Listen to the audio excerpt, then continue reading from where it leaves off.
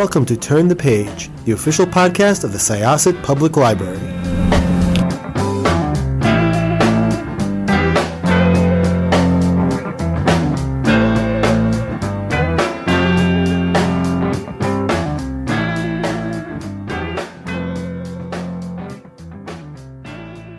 Welcome to Syosset Library's podcast. This is Jessica. I will be your host today, and I am here with an author who wrote a book that is beautiful. First of all, this book is physically gorgeous and just gorgeously written. And when I first got it, I was like, oh my God, it's so long, but it didn't feel that way. I just sort of drank in all the language and all the characters and the lore, and I loved it. So please introduce yourself and tell us about this book. Firstly, thank you so much for having me here, Jessica. It's such a pleasure to get a chance to have this conversation with you, especially after your fire drill just got over. So I think that was a good start. Just a little background here. I had this interview scheduled with Gourav about like 26 minutes ago, and as soon as I got into the Zoom meeting, we had a fire drill. So please, like, wherever you're listening to this, please just like let's give Gaurav a round of applause for being so patient and understanding. No, been there and done that, so in the corporate setup, I completely get it. But again, thank you so much for having me here. My name is Gourav Mohanty and I'm based in India. I daylight as a lawyer and kind of my bio says I gaslight as an author. So that's something fun which I write on my Bumble bio as well.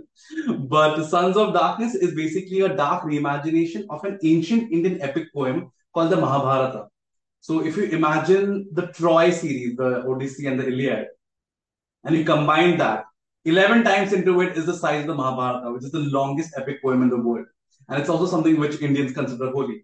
So I wanted to pick up a story from there and give it this grimdark twist and bring it to the world fantasy stage. Because right now the entire fantasy arena is having a sort of renaissance when it comes to recognizing fantasy from other parts of the world apart from just the Europe feudal fields. So with R.F. Kuang's Poppy War doing it for the Chinese mythology, I'm hoping that Sons of Darkness opens the door to South Asian fantasy as well. I mean, at least that's the hope. But thank you so much. I'm glad you enjoyed the book. I know it's long. In fact, when I was trying to publish the book, that was the first difficulty I encountered trying to convince them that word count is a good thing. I agree wholeheartedly. And like I said, I hope that didn't sound like anything that would forbid any of the listeners to check the book out, because you really should. I think my point really was not so much that this book is long. I'm sorry if you heard me banging on my table there just there. My point really is that yes, word count is a good thing, especially for something that is so well and gorgeously written.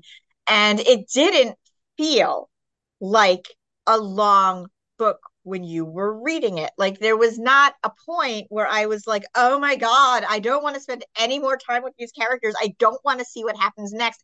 I don't want to find out what's happening here. It was just sort of a really nice experience of just immersing yourself in this world. And then when it was over, you had that whole moment of, okay, so what's next? What's next? What's going to happen next? So yes, some people might look at a thick spine or a very long word count done well, and that could be a joy, and it was. So thank you. And thank you so much. I mean, I completely agree. I think word count is immaterial. Even a short book can feel really long if it's not what you want to read. And similarly, a long book, you can devour it within like 2-3 days, right? But I think that's what the idea of Sons of Darkness was. It's a book which I want people to marinate in. Because where I come from in India, the epic fantasy genre is something which is completely dormant. People have not taken a chance on something big. When it comes to epic fantasy, you take your Robert Jordan, you take your George R. R. Martin. You have your average, I don't know, we're still on the topic of word count, but it's like almost 200,000 words, 284,000 words. So I think the idea when you create an epic fantasy world is you slowly trap people in, like it's like a quicksand. And before you realize that it's completely engulfed you. Because I realized that a lot of Western readers, when they started reading out Sons of Darkness, the name was something which is very new to them. You have two kingdoms which sound very similar, Mathura and Magad. And it creates. I read in a bit of review that it took some time for them, but enough repetition going through the chapters. It's like it was home for them after a point of time. And I think that is something which I really enjoyed listening to readers as to how places which are in India, which still exist in India, felt have become now familiar to them. I think that was something which I felt was a patriotic victory point for me at least. So one thing I do want to ask you, I have something in the notes, sort of that I did want to ask, because, and you brought it up yourself, is the idea of grimdark. So I know what grimdark is from my perspective, but it's something I've been hearing more of, and I'm not sure if listeners really know grimdark. So, in your view, how would you describe something, a world or a book that is grimdark? I think the shortest description I can give of Grimdark is by calling it anti-Tolkien. I think that's like the most succinct summary of this entire genre. It basically is a reflection of a world which is kind of nihilistic and pervasively bleak, where it's just filled with anti-heroes. And I think it kind of reflects the reality because no villain ever thinks that they're a villain in their own story, right? The line between good and evil is something which only the victors draw. It's only what history decides. When they're doing it, no one ever thinks that. And I think Grimdark is a reflection of this duality of good and evil in every person. I think that's the description I would like to give the whole genre of Grimdark. And I think that's what also I wanted to do with mythology. Because when it comes to myths, especially Indian myths which are still worshipped, you have a very strict Gandhian demarcation between good and evil. And I wanted to merge that and mess around with it. So I think that's the seed from which Sons of Darkness came. Yeah, and I think that that's also sort of just solidified. It's sort of solidified in the prologue, when Muchuk, is it?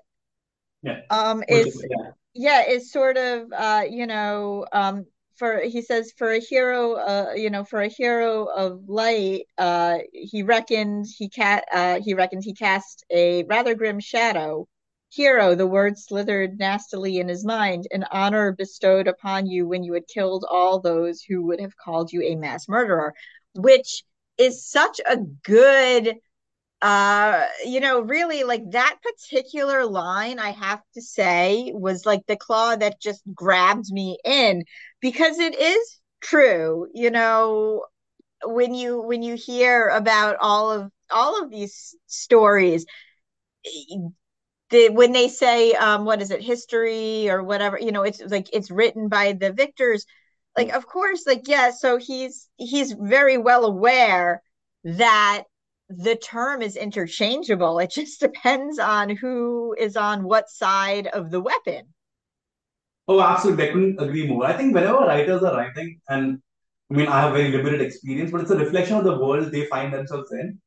And given the world realities that exist today, especially with the rise of fascist forces all over again, it was something which was always in my mind, that idea that because of the mass appeal of these leaders that we have, no, everyone's calling them the hero, but when you I have a feeling that once we reach the future, they will look at them as villains, right? And so that's something which kind of I think stepped and seeped into my writing as well when it especially came to crafting Muchukun.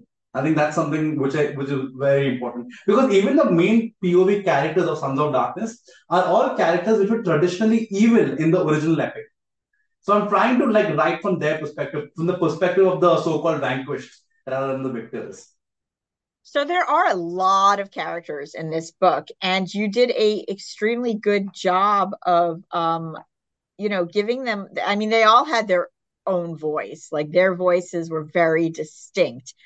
And that is impressive. How did you do that? How, like, was there something, like, a certain way that you wrote where, when you were in one character's head versus another, you sort of kept them separate? Did you write in like different notebooks when you were writing different notebooks? I'm Right. being very archaic here. Did you open another tab for a different character? I think it kind of went something very similar that you open different tabs in your mind. But I read this line about when, like, my younger brother is into acting, and one of his dancing classes coaches told him that whenever you're stepping into a character, you have to step into the shoes and completely immerse yourself in that character's physiology.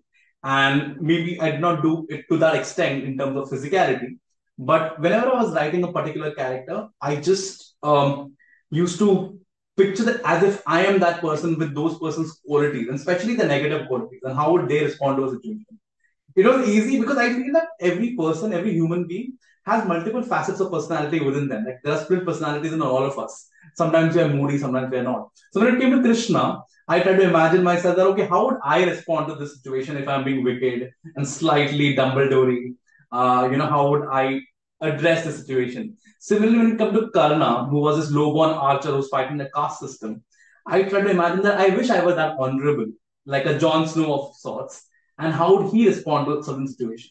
So alternating between these character viewpoints actually was quite refreshing for me because it kind of allowed me to live different lives through them and while torturing them in the process because obviously it's grimdark. So I think that was very refreshing. It was just about stepping into the shoes and trying to imagine that okay, what would a person like this respond?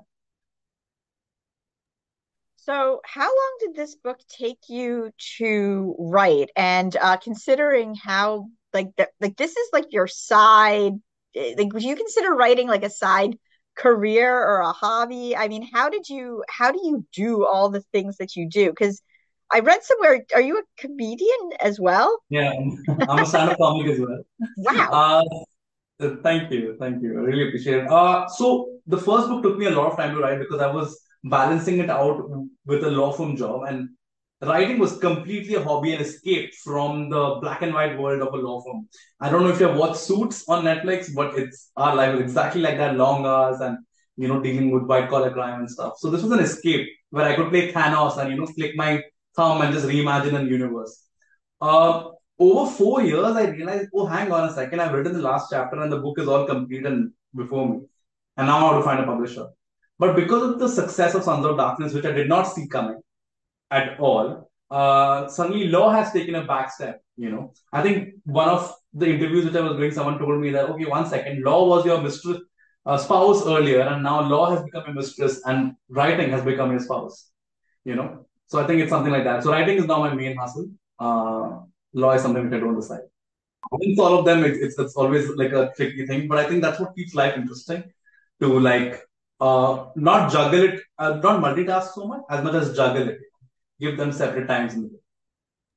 No, definitely. And that's, I mean, like really, first of all, so there is going to be more.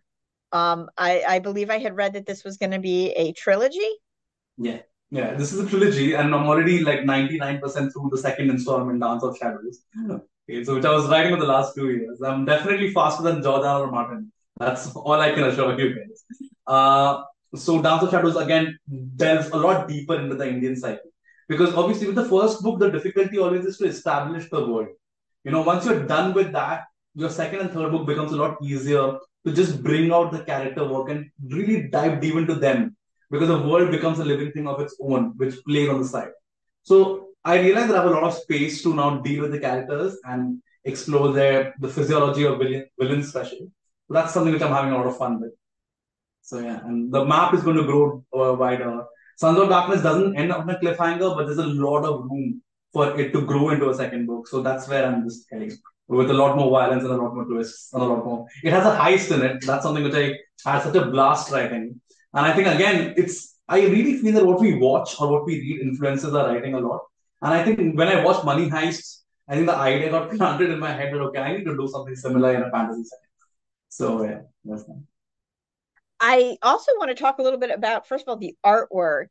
The Again, like I mentioned, it is a physically gorgeous book, and there's some really cool things in it, including some artwork. There's the map. There's some artwork in the beginning, but I also like I mean, obviously, if you're reading it on an e-reader, it might be a little different. I read the physical book, but there's these intersections where the page colors are a little different too. And Yeah. that's something I don't think I've ever seen done before. Was that something you had suggested? So that was always written in italics because it was the narrator's voice, something which is going on like in a parallel dimension to kind of cover what was happening in the book. So this is something which I'll credit Bloomsbury and Head of Zeus with. But when it comes to the cover and the map is something which I drew on a software which is called Incarnate. This was before the book even got signed on, and I had a blast doing it. So if anyone's listening to this and wants to draw maps, Incarnate is a great free website to like play around with this. And I researched a lot on ancient Indian maps, comparing them and building this. So if you're actually looking at the map of Sons of Darkness, it is corresponding to the map of ancient India from historical sources. So that's something which is fun. Obviously, it looks a little fantasy with the old touch and everything. But even when it comes to the cover was something which the publisher did not engage because I got the cover done before I even got a publisher. Because this whole old adage that you don't judge a book by its cover no longer holds true, right? Because there are so many wonderful books out there. I think a good cover is a window to the content inside in a lot of ways. So luckily, this was designed by Michaela Alcaino, who just won the UK Book Designer of the Year award. And it's just the stars aligned and that she was freelancing at that point of time. And I reached out to her saying that, hi, can you do this? And can I get some pandemic discount? And she got into on board and we really brainstormed and she was so supportive in coming up with this gorgeous design that kind of helped put the book on so many shelves. So, yeah. I mean, do you just like look at it and geek out over it? Because it's not even my book, and I was looking at it and geeking out over how cool it was. I know I completely agree, especially because the way bookstagrammers and book bloggers have taken pictures of the book, it's something which blows my mind because I know it's my book and I can't be that narcissistic. But when I see it, I'm like, wow, okay, this is something, a work of beauty. I know it's mine, but I'm admiring it as a third person. It looks brilliant. For sure. So, was Even there? broken binding edition, I know you can't see it. I mean, it's not going to be a video thing, but I love the splayed edges of this book and, just the whole, wolf and everything. It's just, I think it's just gorgeous work. Wait a second, is that a special edition of it? Right. So Sons of Darkness has two special editions. There's one by Barnes and Noble in the US, which is again gorgeous. That's something which I don't have.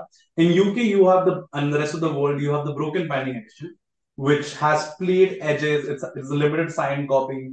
So it has Whoa, uh, mine is not even as pretty as, I mean, mine is beautiful, but I have to say, because obviously, when you're in the US, you don't have much choice. But if you like this book, you should probably, and you want to own it. The one that Gaurav is showing me is even more beautiful than the one that I have, which is the finished copy that is in the bookstores in the US. Whoa! Oh my gosh. And first time I saw it, I unraveled it. I took out the ribbon. I was like, okay, this is an Elvish treasure. Something from Rivendell and Lord of the Rings. I mean, this is too gorgeous. It occupies a place of honor on my shelf. And again, not just because it's my book, because it looks so damn pretty. So, So, I guess really quickly, I mentioned before there are so many characters. Were there characters that you really wanted to spend more time with, or were there characters that you didn't expect to enjoy writing as much and they just kind of kept popping back into your head? Like, and how much of that was informed by sort of like the rhythm and just the way that the poem, the source material went? right. So the characters which had a lot of fun writing, which I was really interested in, were the female characters. Because what happens is, see, now it is something which we have to accept that the past, the ancient world, especially the texts from there, they came from a patriarchal society, So it's very male heavy, male view heavy. The women were all damsels in distress. So I want to change that narrative to damsels who cause distress. So when you take the character of Satyabhama, or the swordswoman, or Mati, that unhinged pirate princess, all of these characters are my characters. They did not really exist in the original mythology. And I wanted to bring that because, see, it's fantasy. And I read somewhere that Samantha Shannon, who has written The Priory of the Orange Tree, yeah, I love her. And Oh she's my so, God, I love her too. I've loved her since the Bone season. yeah, she's Yeah, she's just, so not good. had a Bone season, but Priory of the Orange Tree was Yes. brilliant. And in one of her interviews, she said that like she wanted to do something other than what George R. R. Martin is doing. Because since it's fantasy, why does it have to be a world where women are, in a place where patriarchy is heavy? And then, I mean, it's great to look at women overcome that. But in fantasy, why not try something different? So I picked up that idea, and in Sons of Darkness, again, there are these kingdoms where men and women are completely equal. And I really enjoyed that, to reimagine ancient India in this what if scenario where patriarchy did not exist, or where they were unhinged pirate princesses. So that's something which I really had a lot of fun with. In terms of a surprise character who I did not expect that I will have so much fun writing was Shishupal, because he's more a passive character, but he's a retired soldier who just wants to relax and have nothing to do with the drama of civilization. But he keeps getting pushed into situations where Murphy's Law is so heavy on him. So I by the end I realized that okay, I think this is the lawyer in me writing, because we're so tired, like we just don't want any more cases. And I think that kind of came into like every person who's having like a work crisis is reflected in Shishupal. So that was something which I had a lot of fun with. That's really relatable too, I have to say, and when you were talking before about, you watch a heist movie and it gets in your mind, it reminds me almost of like, I'm trying to think like those cop movies from, like the 80s where like the cops like, I'm getting too damn old for this. I have one more week till I retire. I just want to be on a beach with my family. And it's always that character that's the best character. So I totally love that.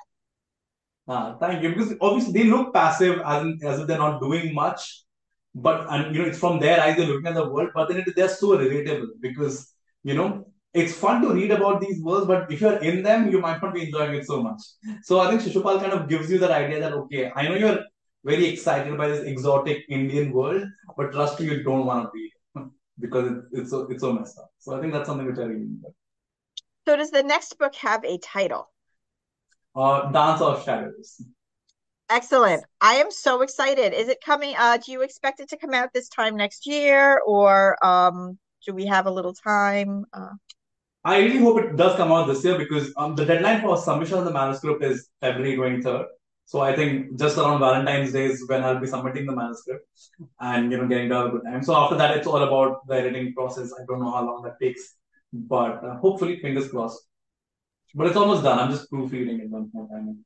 Thank you so much for joining us. Thank you for being so understanding about the impromptu fire drill. That just yes, it was basically saying like this book is fire.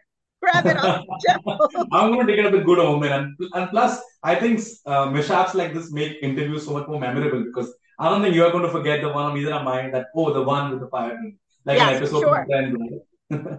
Well, thank you so much. This was Jessica with Syosset Library's Turn the Page podcast. Our guest today was Gourav Mohanty. Thank you so much for having me, Jessica, and cheers, everyone. And we are going to close this chapter of Turn the Page. It's time to close this chapter of Turn the Page. Join us for the next episode.